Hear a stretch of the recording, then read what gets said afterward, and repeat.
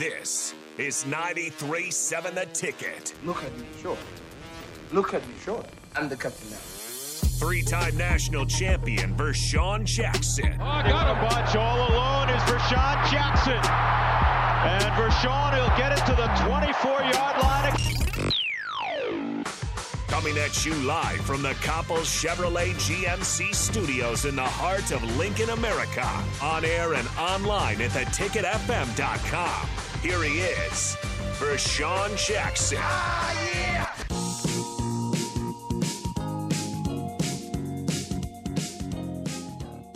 Well, it's one for the money, two for the show, three to get ready. Now go, cat, go, but don't you step on my blue suede shoe.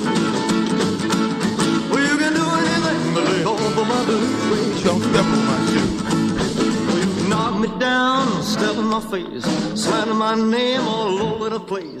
Do anything that you want to do, but honey, lay off of my shoe. That's right. It's the captain, the ticket, 93.7. Please. Don't step on my blue suede shoes. I used to, back in the day, you step on somebody's shoes, man, you subject to get beat up.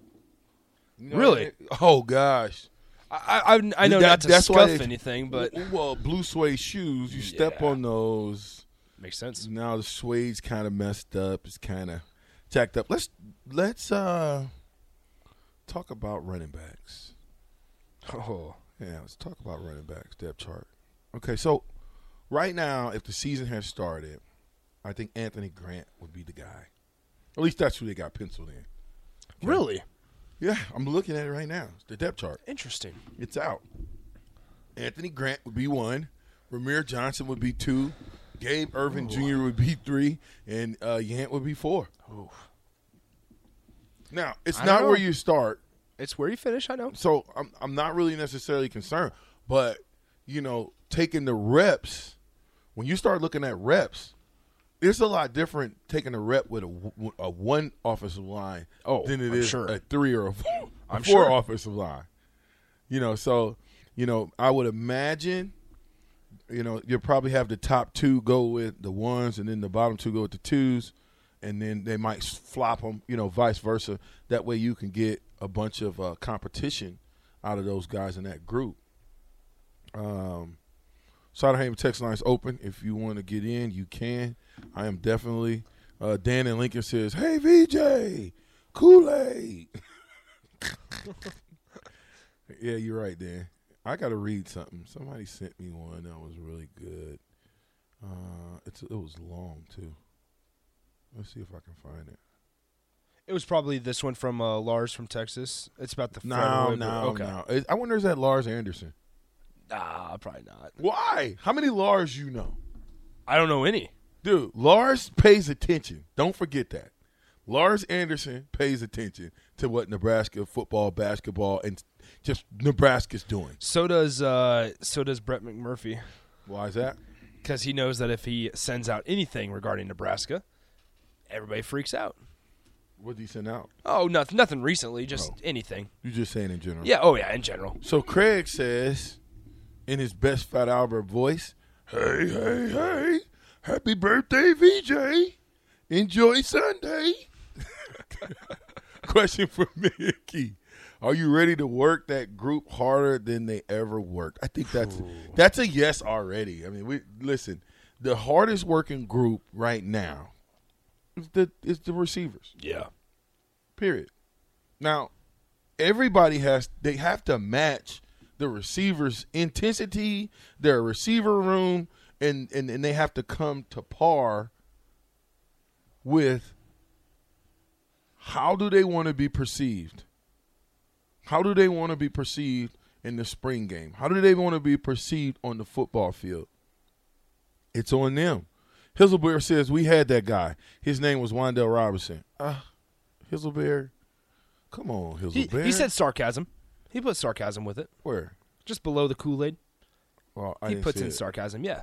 Oh. Yeah, but it was interesting with Wandale. But listen, you know what? I love Wandale Robinson. I loved him when he was here. I loved to watch him play. He was a phenomenal. But you know what? Just like Martinez, he is going to bigger and better pastures. He left us for Kentucky, and we can't forget that. Moving on. See ya. Bryce says, is there going to be a fan question and answer segment with Coach Osborne Monday? You know what? I forgot. See, that was going to be a part of the show today, but I got blocked on what I was doing because I didn't know I was supposed to do that, so I got blocked. And so if you have a question for Coach Osborne that you want me to ask and you want it to be a part of some, the questions I ask, because sometimes I can't get to all of the text messages that come through. And so I kind of have to, because it's scrolling. So as I'm going, I got to look over and see who's saying what. But if you want to ask Coach something, the rest of the show, send it to me via text message. If you want to jump on the Honda of Lincoln hotline, give us a call at 464-5685. We'll let you jump on, and we'll hear your voice and hear what you got to say. But shoot us a text. Give me what that question is, and I'll put it in my segment when I'm with Coach Osborne and make sure that I ask that question. Absolutely. Okay. So, I think running backs, going back to this real quick, I think running backs, I was thinking during the break, who would be the most interesting coach to maybe talk to, one of the more interesting. The closer we've gotten to spring ball and the more I've kind of looked at this chart, running back is really fascinating to me. Because a guy like Brian Applewhite comes in from TCU, they right off the bat start using his Texas connections. They did the same thing with Mickey Joseph and the southern side when he was in Louisiana. I mean, that's a big reason why they got DeColdest Crawford at wide receiver with Mickey Joseph. But they utilized the new assistant coach's connections right off the bat. Mm-hmm. Brian Applewhite, you saw it with A.J. Allen, the running back that they got. Right off the bat, A.J. Allen started having interest in Nebraska. They've started offering a multitude of guys down in Texas. And you have to – there was that whole conversation that came up during the season last year where it was, Nebraska hasn't gotten into Texas. And you can have your own thoughts on that and maybe being in the Big Ten. And hasn't gotten back into Texas. Back into Texas because they used to be, yeah. Daniels, they came from Texas. They did.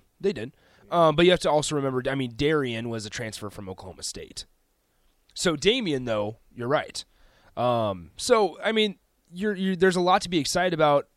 Now, once again, that's a recruiting, discussion.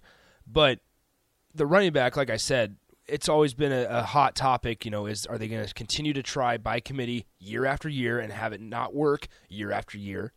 Or is it finally with a new guy in place? Are they finally going to establish a 1-2 punch and stick with that throughout the whole 4 quarters? I think that's a big part because we saw what happened when they give Dedrick Mills the rock consistently against Rutgers. Goes over 150 yards or whatever it was. Then we saw what happens when they give Gabe Ervin the ball more consistently in the first half of the Oklahoma game before he got hurt. He started to come into his own and kind of started to separate himself before the injury. So they just haven't given the guy enough time, it feels like, through 4 quarters of a football game, if that makes sense. They've been quick. Marquise Stepp scored the first touchdown of the Illinois game of the season, and we didn't see him until a couple games later. Yeah, well, Marquise Stepp, for whatever reason, when you have an opportunity to play major college football, I'm not saying he did. It seemed like I knew there was some glitch that happened with Marquise Stepp in that same game where either he went the wrong way, he did something. You have to gain the trust of your coaches by running the right way, running the right routes, doing what's right on the football field, and then make plays. Well, that's the thing. We don't see what happens in practice. We just hear what the coaches tell us, and we just see what goes on in games. So to an extent, Marquise Stepp may have lost the job in practice or may have done something in the game that people didn't see in Illinois that caused him to not play for the rest of the game. We saw it with Jock Gant later on in the season. Ran the wrong way on one play, got pulled, and we didn't see him. Yeah. So we saw it once again later on in the season, too. Yeah, and they got to totally understand that, life is going to throw you curveballs. But when you're out there on the football field, when you get an opportunity to play, it's a blessing that you can play. Absolutely. There's a lot of people that can't play college football. Yeah. Right?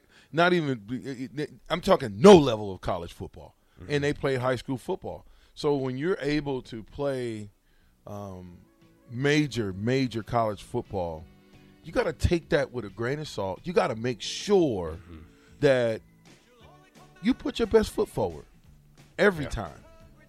More of the captain, the ticket, 93.7. Be right back.